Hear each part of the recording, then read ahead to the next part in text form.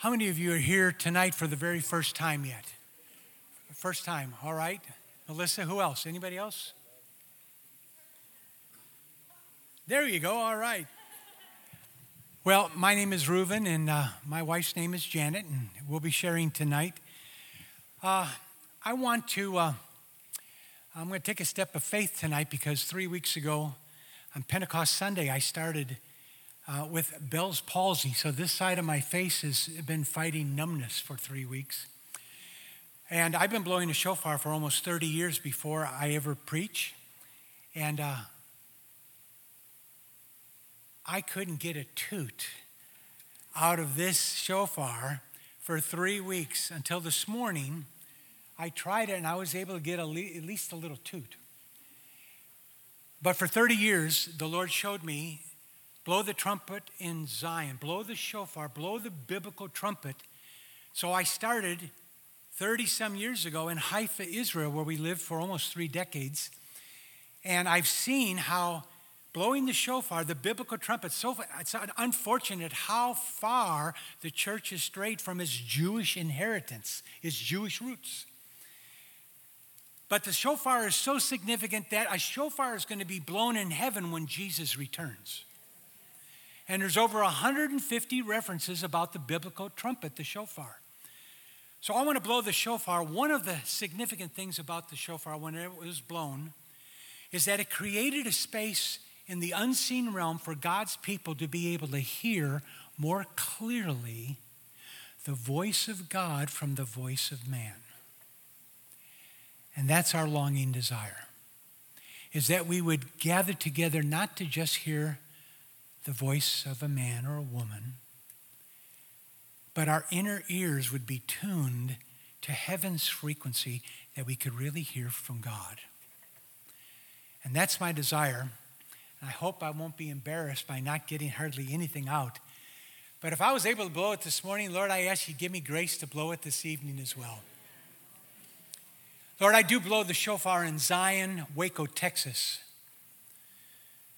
And I pray that there would be a sounding of an alarm in our hearts that the day of the Lord is near. And it's a lot nearer than when we first believed. So, Lord, I pray that there'd be a clearance of all kinds of confusion and miscommunication and distraction that's there in the unseen realm that goes through the walls of our mind. I pray that this evening we be able to take every thought captive to the obedience of Christ. So, Lord, I sound the alarm that our hearts would awaken and be even as that voice in the Song of Solomon, that even though I was sleeping, my heart was awake, and I was listening for the voice of my beloved.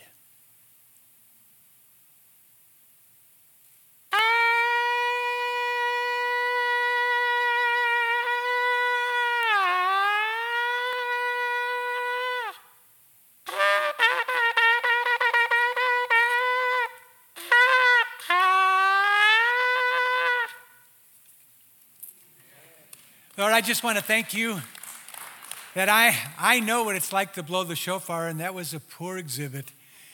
But I thank you, you're a God of grace, and you want us to just make a joyful sound. It doesn't need to be professional and distinct and excellent. We're just to make a sound unto the Lord. And Lord, I just blew that to your name. And I pray that you would honor your word and come and gather and dwell among us. Wherever 2 or 3 are gathered in my name, my nature, my character, my person, my authority, there I am among you. I pray the ministry of your presence here tonight. Grant that, I pray. Amen. Janet's going to share the first half, and I'll share the second.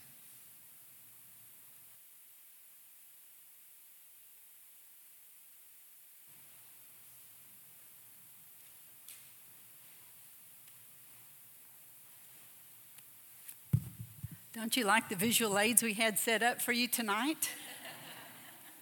Almost feels like you're in a VBS, right? I think it looks beautiful. Wish they could just leave it up. Okay, so turn in your Bibles with me to Isaiah 49.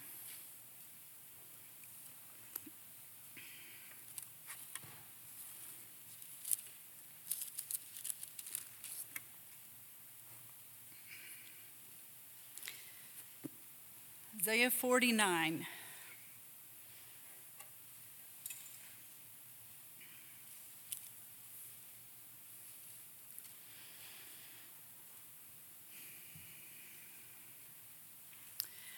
So before we jump into the word, we're going to pray over the scriptures together. So if you would put your hand on your Bible and repeat after me. Thank you, Father, for the word of God. I receive it tonight with an open heart and an open spirit. I believe it is that you are who it says you are. And I am who you say I am. Lord, I pray your word would be engrafted into my heart. And that it will change my life. In Jesus' name. Amen. Okay, so we're starting in Isaiah 49, verse 6. This is a messianic prophecy, speaking of the Messiah to come. And in verse 6, it says, "Indeed, God says, it is too small a thing that you should be my servant to raise up the tribes of Jacob and to restore the preserved ones of Israel. I will also give you as a light to the Gentiles, that you should be my salvation to the ends of the earth." So let's go through it quickly. He says, it's too small a thing that you be my servant, that you be my Messiah, that you only bring salvation to the Jewish people, my first covenant people. So I will also send you as a light to the Gentiles. Now, Gentiles means nations. It's a Hebrew word that is goyim, and it means nations, but it also means the pagans, and it means the heathen. And so God was saying, it's not enough that I send you to save my Jewish people and bring them into their the eternal inheritance. I'm going to also send you to all the Gentiles of the earth, and you will be a light to every nation, even to the end of the earth. Man, aren't we glad? Because we are Gentiles. Most of us in here are Gentiles. We would have been outside the covenants of God, but God extended it. And then let's go to the New Covenant, the New Testament, in John chapter 8. There's a number of scriptures about Jesus' first coming, over 300. That's just one of them. But Jesus Christ is the light that God sent. He said, I will send you my servant to be a light also to the Gentiles, and that is the Lord Jesus. And Jesus said of himself in John 8, verse 12, I am the light of the world. He who follows me shall not walk in darkness, but have the light of life. In chapter 9, verse 5, Jesus said, as long as I am in the world, I am the light of the world. So he's making a strong, clear statement. In chapter 12, verse 46, he said, I have come as a light into the world, that whoever believes in me should not abide in darkness. And now let's go to Ephesians chapter 5. This was part of your homework. You were to have done a lot of Ephesians 5. We're just going to look at verse 8. Paul wrote this to the Ephesian believers. He said in verse 8, for you were once darkness, but now you are light in the Lord.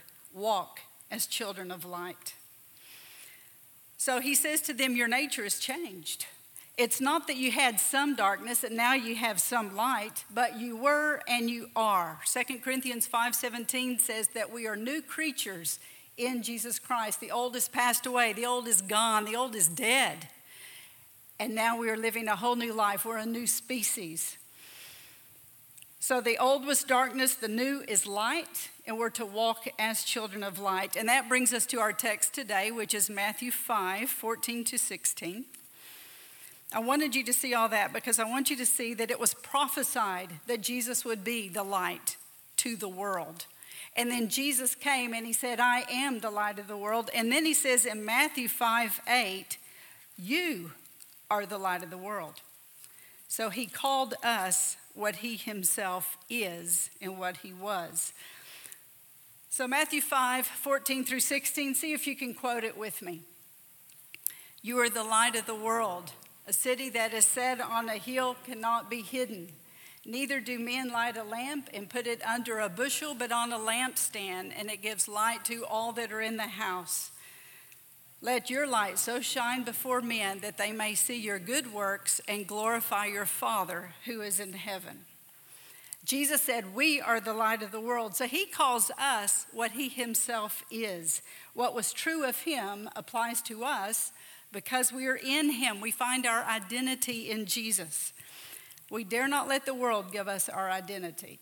Then we will all have a low self-image. We need to let the Word of God give us our identity.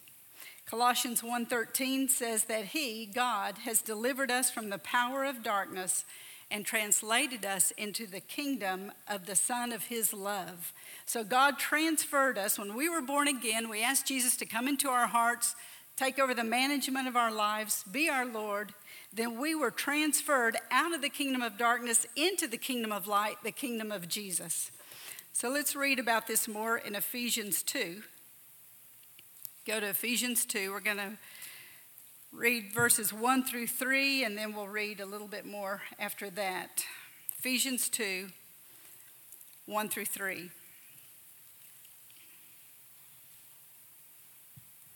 And you who he made alive, who were dead in trespasses and sins, in which you walked according to the course of this world, according to the prince of the power of the air, the spirit who now works in the sons of disobedience, among whom also we all once conducted ourselves in the lust of our flesh, fulfilling the desires of the flesh and of the mind, and were by nature children of wrath, just as the others. So these verses describe how we were without Christ. We were dead in our sins. Our spirit was dead. It becomes alive when it ignites with the Spirit of God. So we were dead in our sins, we were disobedient, we were lustful, and we were children of wrath. And what that means is that the sons of disobedience, he referred to that term, will come under the condemnation of God's righteous anger. Man, aren't you glad we're not a part of that now? We don't want to come under the judgment of God's righteous anger, but that is the future of the children of wrath. But in verse 4, it says, but God, who is rich in mercy, because of his great love with which he loved us, even when we were dead in trespasses, made us alive together with Christ. By grace you have been saved. And he raised us up together and made us sit together in the heavenly places in Christ Jesus. So God made us alive together. He took what was dead. He took what was destined for an eternal separation from God. He breathed life into us. He gave us salvation. He chose us from the foundation of the earth. He has raised us up together with Jesus. He has seated us with him in heavenly places. And then in verse 10 it says, and we are his masterpiece. We are his workmanship, created in Christ Jesus for good works, which he has predestined that we walk in. This is who we are. So believing what God says about us does not make it true. It is true, so we believe it. It is true that we are born again of the Spirit of God, that we've been translated out of darkness into the kingdom of his Son, the kingdom of light. It is true that he has purchased us with the blood of Jesus. He has called us to himself. He has seated us in heavenly places with himself. And he is already preparing places for us to live with him forever and ever. It is true. And because it's true, we can afford to believe it. What you do does not determine who you are. Who you are determines what you do. You are light. You are in Christ.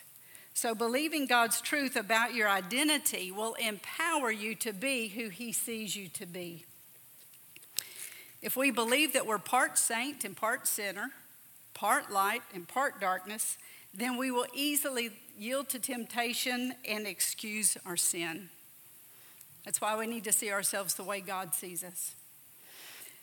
Matthew 5:16 says that our good work should cause others to glorify God. And according to verse 15, we're not to hide or limit our light. It should give light to all that are in the house. It is not the lampstand that is important. It is the light that is important. We are the lampstand. Jesus is the light. And our good work should bring glory to him and not to us. And so that's our motive for everything we do, right? We want to bring glory to our Lord Jesus Christ. Glory to God the Father. Now turn to Isaiah chapter 6.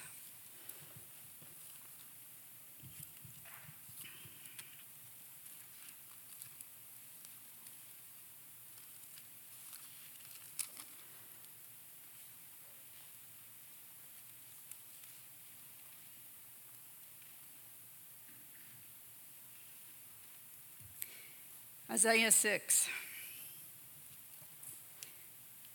He says, in the year that King Uzziah died, I saw the Lord sitting on a throne, high and lifted up, and the train of his robe filled the temple. Above it stood seraphim. Each one had 6 wings. With 2 he covered his face, with 2 he covered his feet, and with 2 he flew. And one cried to another and said, Holy, holy, holy is the Lord of hosts. The whole earth is full of his glory. And the posts of the door were shaken by the voice of him who cried out, and the house was filled with smoke. Man, what an amazing experience that Isaiah had. So I wanted to read it first, and now I kind of want to talk it through with you a little bit. So Isaiah saw into heaven. He saw into the heavens of heavens, and he saw the throne of God, and he saw God seated on the throne, high and lifted up. And the train of his robe filled the entire temple. Can you imagine? He saw the Lord. And then he saw the seraphim flying around. Seraphim is plural. A seraph is an angelic being that is sort of a fiery, burning, beautiful being. And these are assigned to the throne of God. God created some really neat looking angels. These are a few that people don't usually see on earth. But they are there, and they're crying out to each other, Holy, holy, holy is the Lord God Almighty. The whole earth is full of his glory, and this is going on now. If we could see into heaven, we would see the same. God sitting on his throne, the room filled with smoke, the train of his robe filling the temple, and we would hear the seraphim calling out to each other, Holy, he's holy, he's holy. And the whole earth is filled with his glory. Man, we get to serve a God like that. It's just amazing. So, what was his response?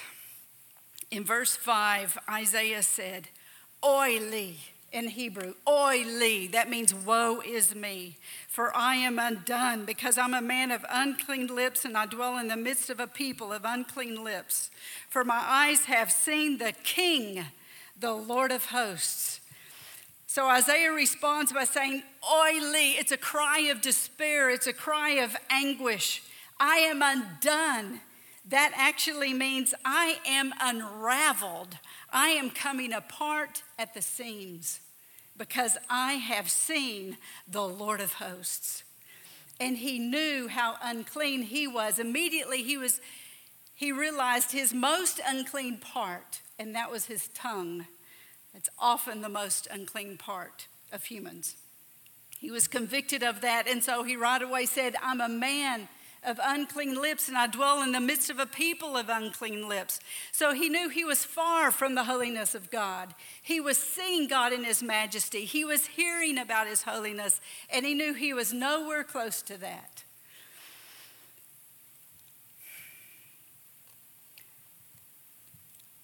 Verse 6 and 7. One of the seraphim flew to me, having in his hand a live coal, which he had taken with the tongs from the altar. And he touched my mouth with it and said, Behold, this has touched your lips. Your iniquity is taken away and your sin purged.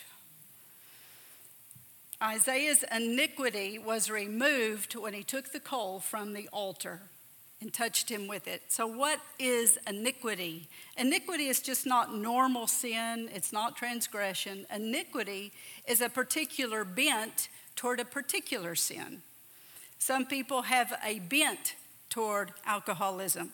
Some people have a bent toward theft. Any sin that you have a particular bent toward, you're susceptible to those sins or those temptations. That is iniquity. And so the Lord didn't just remove from him the sin of speaking unclean words. He removed the iniquity, the bent toward doing that, so that it didn't even become a temptation anymore.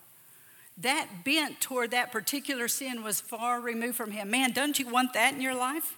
Where he doesn't just forgive you, but he delivers you from that power of that sin.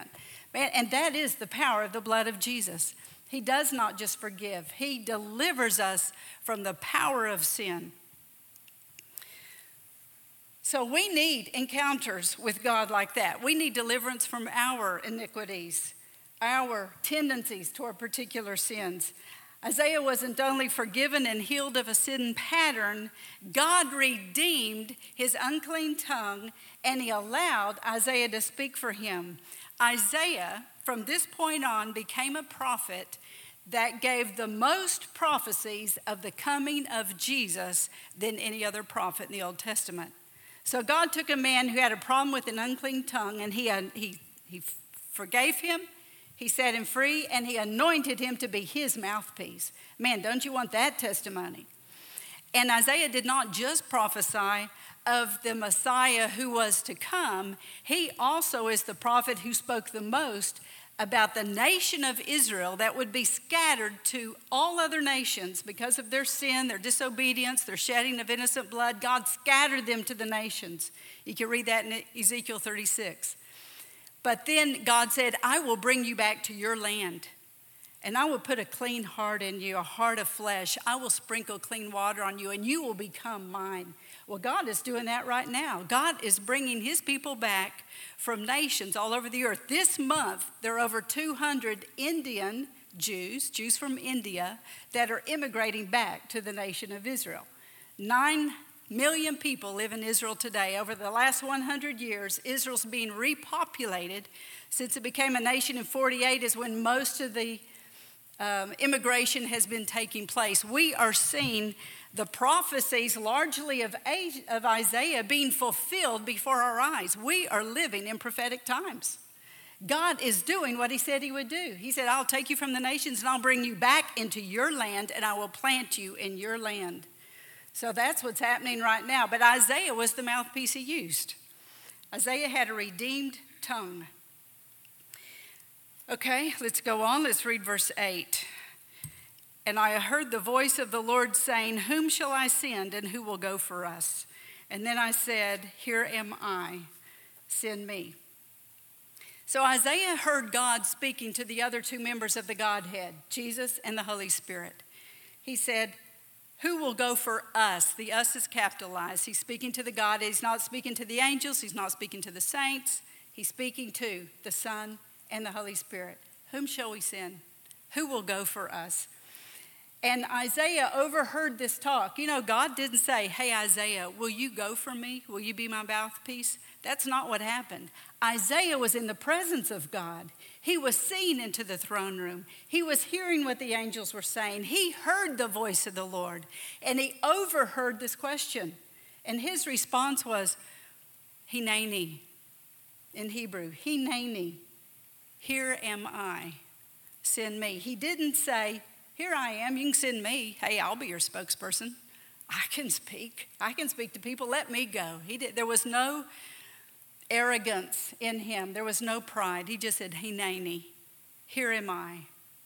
I am willing to do anything for you. I'm available. You can send me. Isaiah offered himself as a living sacrifice to God. So, I'm going to repeat a little bit here. Isaiah saw the Lord on the throne. He heard the seraphim worshiping him. He heard God's voice. That led him to a confession of sin and then to a surrender to God's service and a change of direction for his life. That's when Isaiah's life totally changed. And from then on, he was God's mouthpiece. Everything changed after Isaiah saw the Lord transcendent, exalted, set high above everything else and everyone else. So what about you? Have you seen the Lord? Have you encountered him in worship or in deep prayer? Have you heard his voice? Have the words of Scripture jumped off the page at you where you knew the Holy Spirit was highlighting something to you? Have you been in the presence of God where you overheard conversations in heaven? Because if you have not had a life-changing encounter with the Lord, then I urge you to seek him until you do. Jeremiah 29:13 says, "And you will seek me and find me when you search for me with all your heart." Have you searched for God with all your heart? Or have you just been content to be saved? To know that you're born again, to know that you're going to spend eternity with him. Man, aren't you hungry for more? I am so hungry for more. I want to encounter the Lord much more than I have. Isaiah 55:6 says, "Seek the Lord while he may be found. Call upon him while he is near. Seek the Lord until you encounter him." And this matches up with Matthew 7:7. He says, "Ask and keep on asking, and you'll receive. Seek and keep on seeking, and you'll find. Knock and keep on knocking, and the door will be open to you." That's what it means. That's what it says in the Greek. Keep on, keep seeking, keep pressing in. And then let's look at 2 Corinthians 3, verse 18.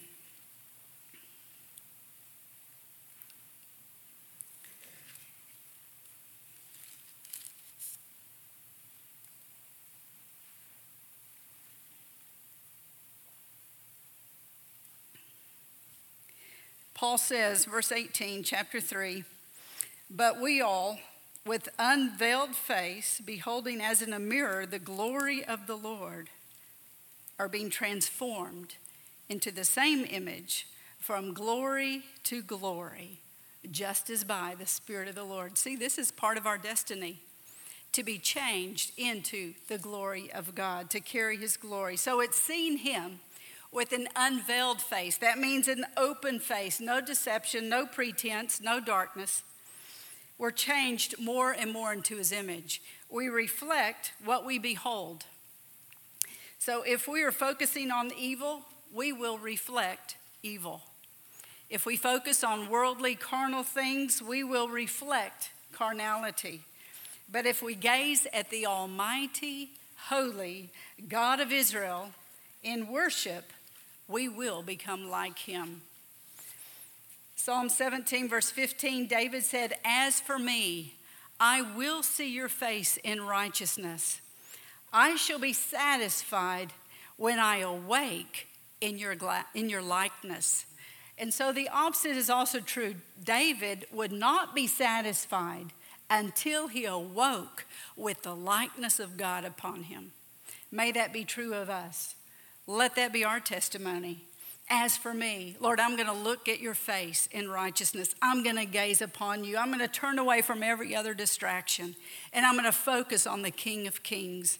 And I will be like you. I will be satisfied when I awake in your likeness. And until then, God, I'm going to keep looking at you. I'm going to keep gazing at you. I'm going to keep pressing into you. And then last scripture, let's turn to Isaiah chapter 60.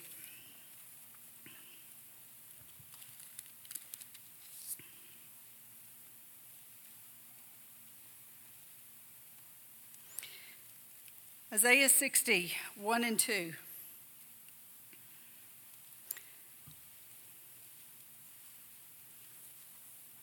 Says, "Arise, shine, for your light has come, and the glory of the Lord is risen upon you. For behold, the darkness shall cover the earth, and deep darkness the people, but the Lord will arise over you, and his glory will be seen upon you. And so I want to say to each of you, hear the word of the Lord. Hear the word of the Lord to you tonight. Arise, shine, for your light has come, and the glory of the Lord is risen upon you. There's going to be darkness over the earth. It's going to continue to get darker and darker, but the Lord will arise upon you, and his glory will be seen upon you. And as was the light of the world while he was here, now we are his hands and feet. We are his body. We are the light of the world now. What a calling. What a privilege. And what a responsibility. So let's be faithful to walk in that light. Let's carry the glory of God in a way that brings him honor. Reuben.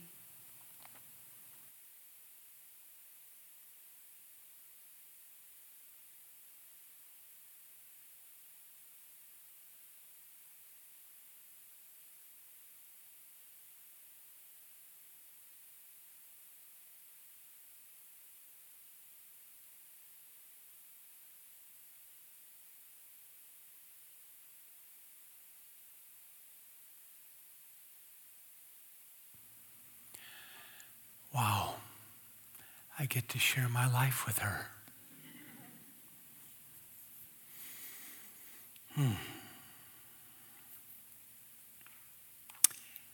Last week, we looked at the significance of Jesus saying, "You are the salt of the earth." In the next verse that Janet read and we all quoted, Jesus calls us from salt of the earth now to light of the world. In the natural, both salt and light are needed for survival. You will die without salt.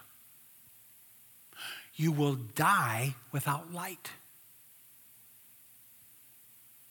Both provide purification, and they both speed up healing processes. I want you all to turn to Genesis chapter 1.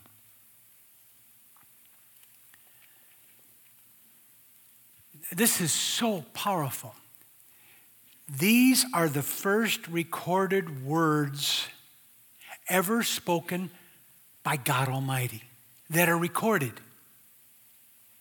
And God said, "Let there be light."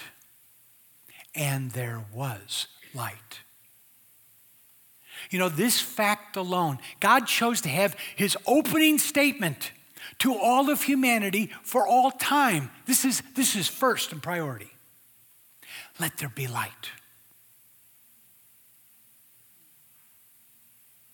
This should speak to us of the significance and importance and priority that God has of light and being light. Now look to the next verse, Genesis 1:4. And God saw the light, that it was good. And God divided or separated the light from the darkness.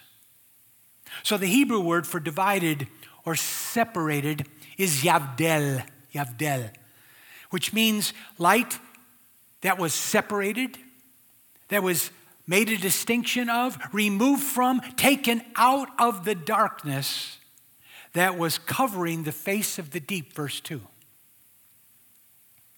So God chose, may the Lord just explode this as revelation to our hearts.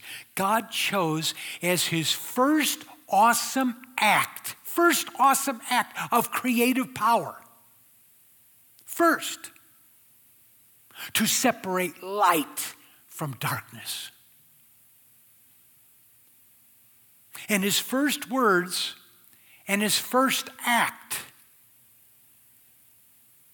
they both are very significant and they're relevant to us today.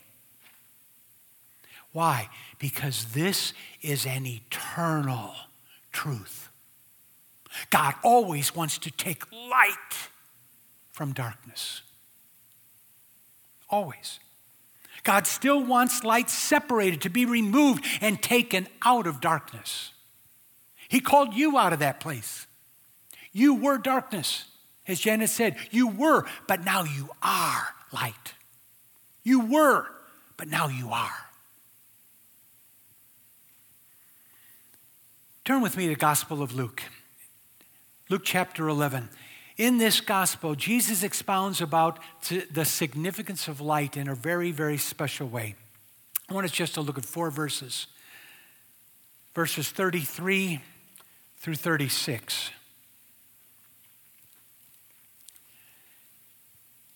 Luke 11:33. Luke 11:33. No one,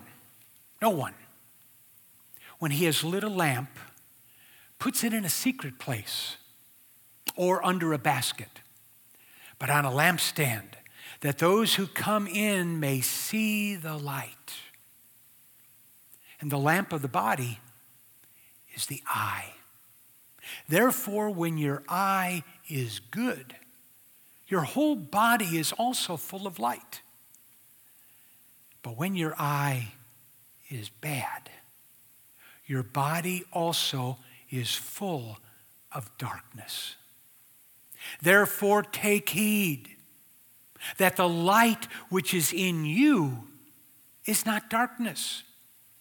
If then your whole body is full of light, having no part dark, the whole body will be full of light as when the bright shining of a lamp gives you light.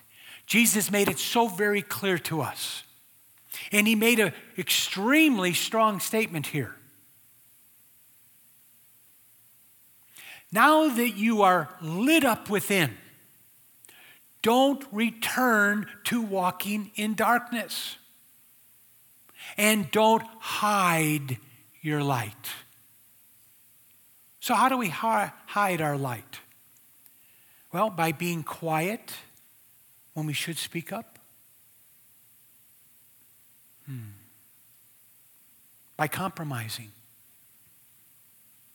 We hide the light by not sharing our light with others. We hide our light by not confessing when the Spirit is prompting us to make confession. We hide our light when we're not honest before God, who is light, the embodiment of light. Also, by ignoring the needs of others. The list is endless of how we can hide the light. Let me encourage you, beware of the sins of compromise. They are many. And do not give the devil an opportunity in your life. Ephesians 4:27, the Spirit of God came upon the Apostle Paul to write this to the church at Ephesus. Do not give a place to the devil. That word place is topos in Greek. It means a spot. Don't give the enemy a little spot. Don't give him a place to attack you. And if the devil has a place of darkness in your life, know this: he's always after more. He's never satisfied. Always. Give him a spot. He'll look to enlarge it. Now turn with me to 1 John chapter 1. I love this passage. The Apostle John in his first letter, right in the very beginning of the first letter, is talking about both darkness and light. He saw the significance of it. Verses 5 through 7, 1 John 1. This is the message which we have heard from him and declare to you, that God is light. And in him is no darkness at all. None. Now the none was a Reuben addition. But if we say that we have fellowship with him and walk in darkness, we lie and do not practice the truth. But if we walk in the light, as he is in the light, we have fellowship one with the other. And the blood of Jesus Christ, his Son, cleanses us from all sin. So what is the Apostle John telling us? He's telling us that only when we walk in the light do we have true fellowship with one another. And fellowship does not mean that we all go out bowling together. That's not fellowship. The word here is koinonia, and it signifies rich times of sharing the things of God together. Koinonia means walking together in the light with other believers. It's the place where we love the truth and we love the light together. That's fellowship from God's perspective. That's koinonia. And that's the kind of fellowship that John the Apostle is encouraging us to love the light, don't walk in darkness, and we will have fellowship. We'll have growth. In John 14:30, Jesus declared himself that within him there was no darkness at all. No spot. Not a speck of darkness. And that reality, that there was no darkness in him, made it impossible for the enemy to get a foothold to attack him. That's why God wants us filled with light to dispel every thread, every spot of darkness. Wonderful author and friend years ago, Francis Frangipane, he wrote this. It's never left me. There is only one place where the devil has tremendous authority and power. Only one place. And that place is darkness. He has power in darkness. God loves light. The devil loves darkness. They're total opposites of each other. Remember that verse that I read in Luke 11, verse 35. That text, it's important for us to remember because Jesus gives us strong and clear warning in this verse. He said, take heed. In other words, be very careful that the light which is in you is not darkness. Darkness loves to hide the light. Just like Adam and Eve. You remember what happened? First thing after they disobeyed God, they hid. First fruit of sinning, hide.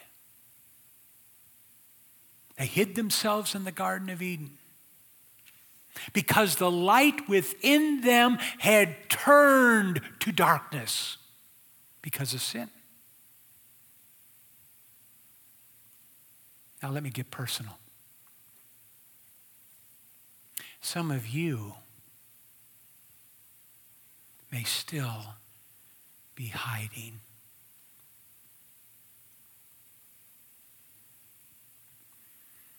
I say that because I hid for years as a believer. I know how easy it is to hide once the darkness of sin takes up a temporary residence in the place in your heart. I know. After I was converted to Jesus, I still had great struggles with sin. I know what it means to have the light within you become darkness. Hey, I was good on the outside, but my eye was bad. And darkness had a place in my heart. I'm so grateful to God. I'm so grateful to God for his saving power to not only forgive, but to deliver us from the power of sin. Sin is powerful. Yes, God is more powerful, but do not underestimate the power of sin. It's powerful.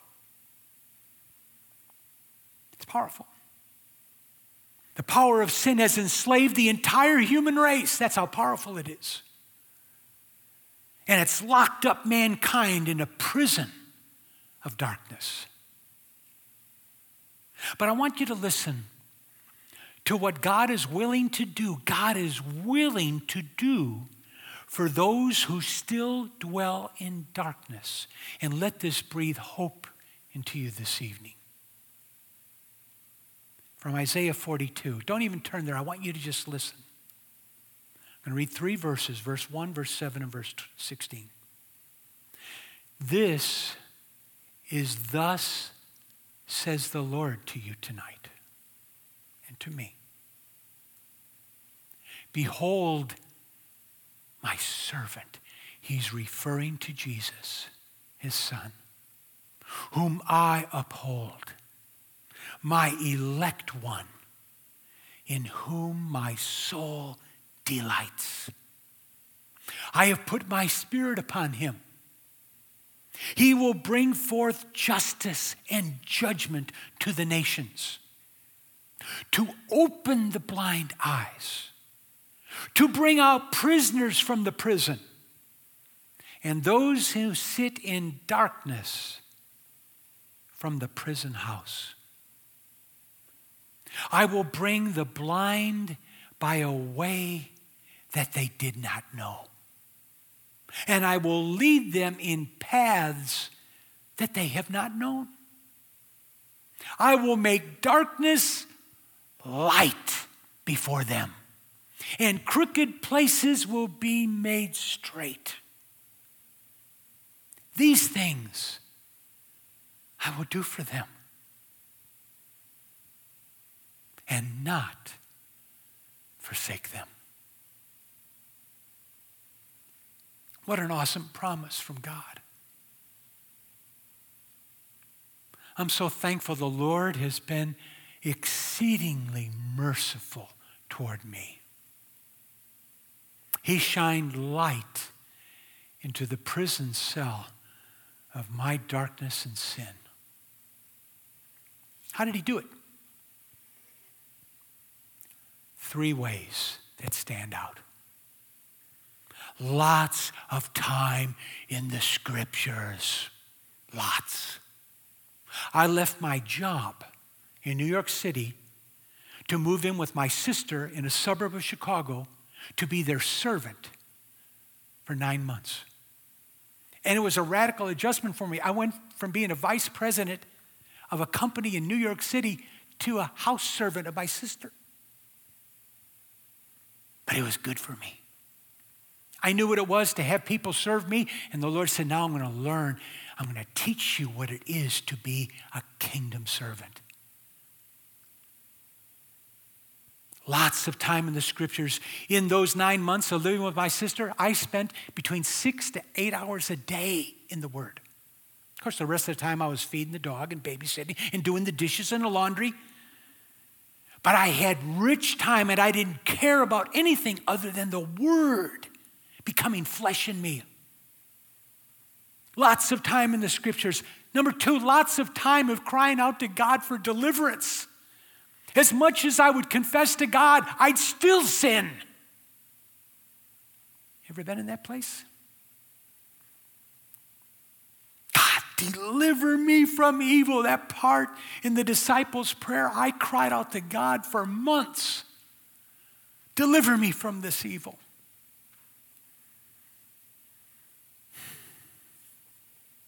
And the third thing was becoming accountable and transparent with other brothers.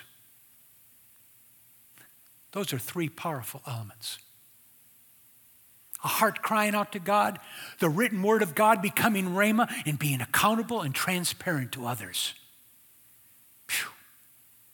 Jesus designed that in his body We all need kingdom relationships where we can live the light together as we all become his disciples.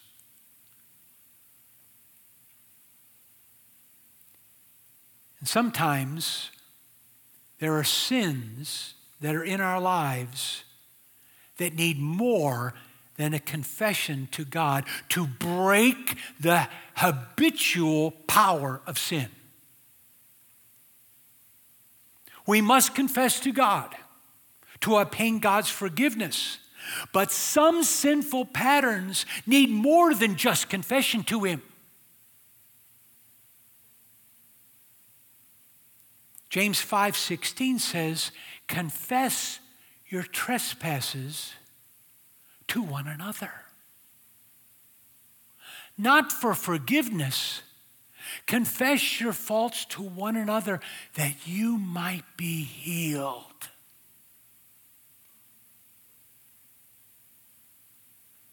We need both forgiveness and healing to break the stronghold of habitual sin in our lives. And you know what? You've all had habitual sin, all of you. All of us.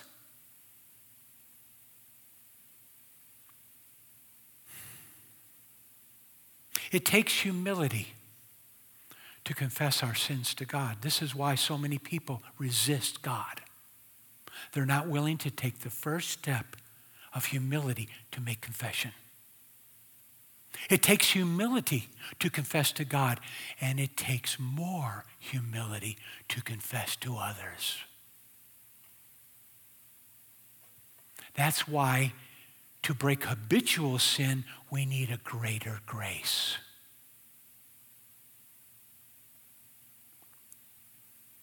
Greater humility is often needed to break a greater power that sin has in your life. Greater humility is often needed to break a greater power. Greater humility for a greater power to break that stronghold of sin in your life. You know, I saw something in this lesson about light that had me experience the fear of the Lord in a greater way. I noticed, I don't know if you did, but I noticed in this passage about Jesus talking about light and darkness, that there was no place for partial light or partial darkness. None. It's either or. From God's perspective, it's either light or darkness. There's no gray place of mixture. And this is where the world is headed. And the end time events that are leading up to the return of Jesus, all mixed seed is going to end. The compromise is going to end. You're either going to become white hot for God, or you're going to be really dark and cold. And will end up betraying and turning to the dark side rather than to the light. All mixed seed will end. We're either all light or we're all dark. And I'm grateful that God has given us still some time while it is still called the day to be living in the light of the day.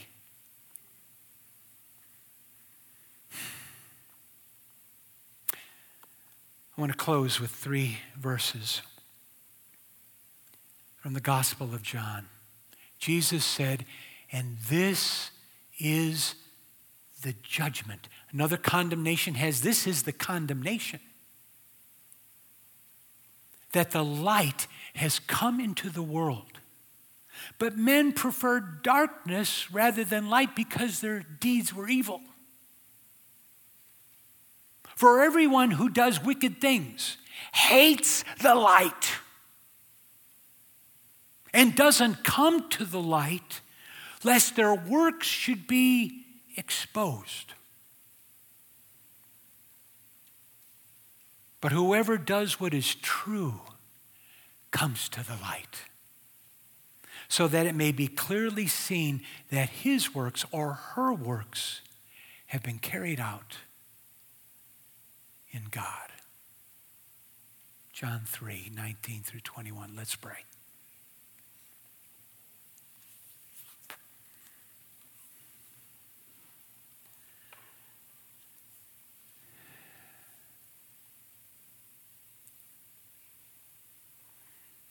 Father, I know how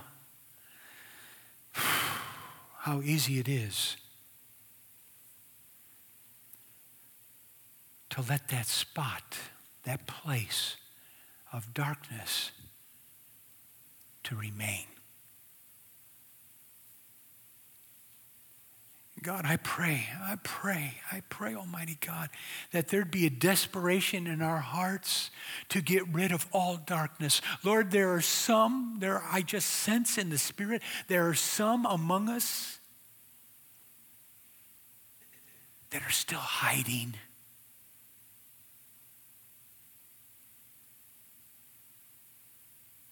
Lord, I pray we'd hear that eternal question that you called out in the garden, where are you? Where are you? God, you knew where they were, but you wanted them to hear that you were calling out personally. Where are you tonight? Lord, we want to come out of every place where we've been hiding. You said we are the light. We're not just called light, we are to be light. And Lord, I just pray, we want to repent before you tonight. We want to ask your forgiveness, Lord. God, it's been so easy to follow the ways of the world, the flesh, and even the enemy by continuing to hide when you say, come to the light. Come to the light. Lord, I pray that you would birth within each of us that the light is our safest place of refuge. It's our safe place when we come and be honest with God. It's the safe place when we can bare our soul and confess even our trespasses with others. God, there are some sinful patterns that not just need your forgiveness, they need healing. Patterns of darkness. To the prophet Isaiah, he had a bad mouth. God, I had a bad eye, a bad mouth, I had bad hands. God, my whole life just had all kinds of spotty darkness.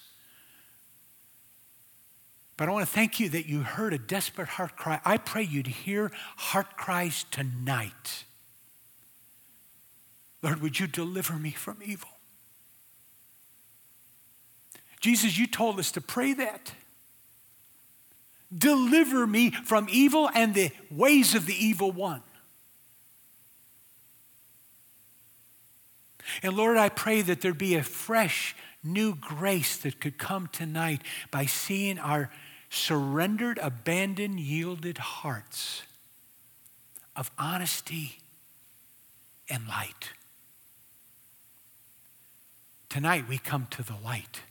Tonight we bring ourselves, we drag every element of darkness into the light of God. And Father, I want to pray that even in our times of sharing tonight in our small groups, I pray for the walls of confidentiality to come around each group, that each of our little gatherings could be a safe place. A safe place where we can share our heart and bare our soul, where we can be honest and have fellowship in light, in honesty, and in truth. Lord, I know that in my life that was a key ingredient and a pathway to victory for me. This is why for 40 years you've said, this is what I have made you for, to be a light, among brothers who sit together and look to become one with me and one with each other. Behold how good and how pleasant it is for brethren to dwell in one. And I pray for a fresh oneness with God tonight. Lord, we've had things that have separated us from that oneness that Jesus prayed for in John 17. I pray for oneness tonight. Not just with you, I pray for a oneness. Lord, this is only the second week in this second term of looking at your tremendous Sermon on the Mount, but I pray that already there could be openness and transparency to be able to share, to bring it into the light. That there would be no darkness in our lives.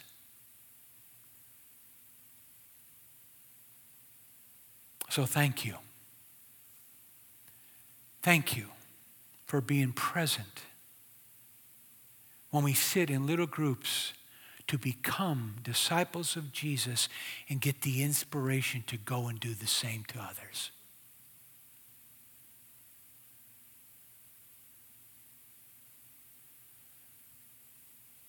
Thank you for what you're doing and what you're going to continue to do in us and through us to the glory of God expressed in Jesus. Amen.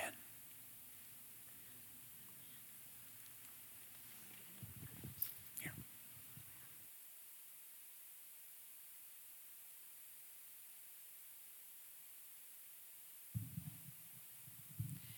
Bless you for sitting through two long-winded preachers. That's what happens when you marry a preacher. You both just long-winded. Okay, so if you already know what group you're in, why don't you go ahead and head out with your group? Patty, along with your group is Connie. Connie in the white hat. You belong to Patty over here.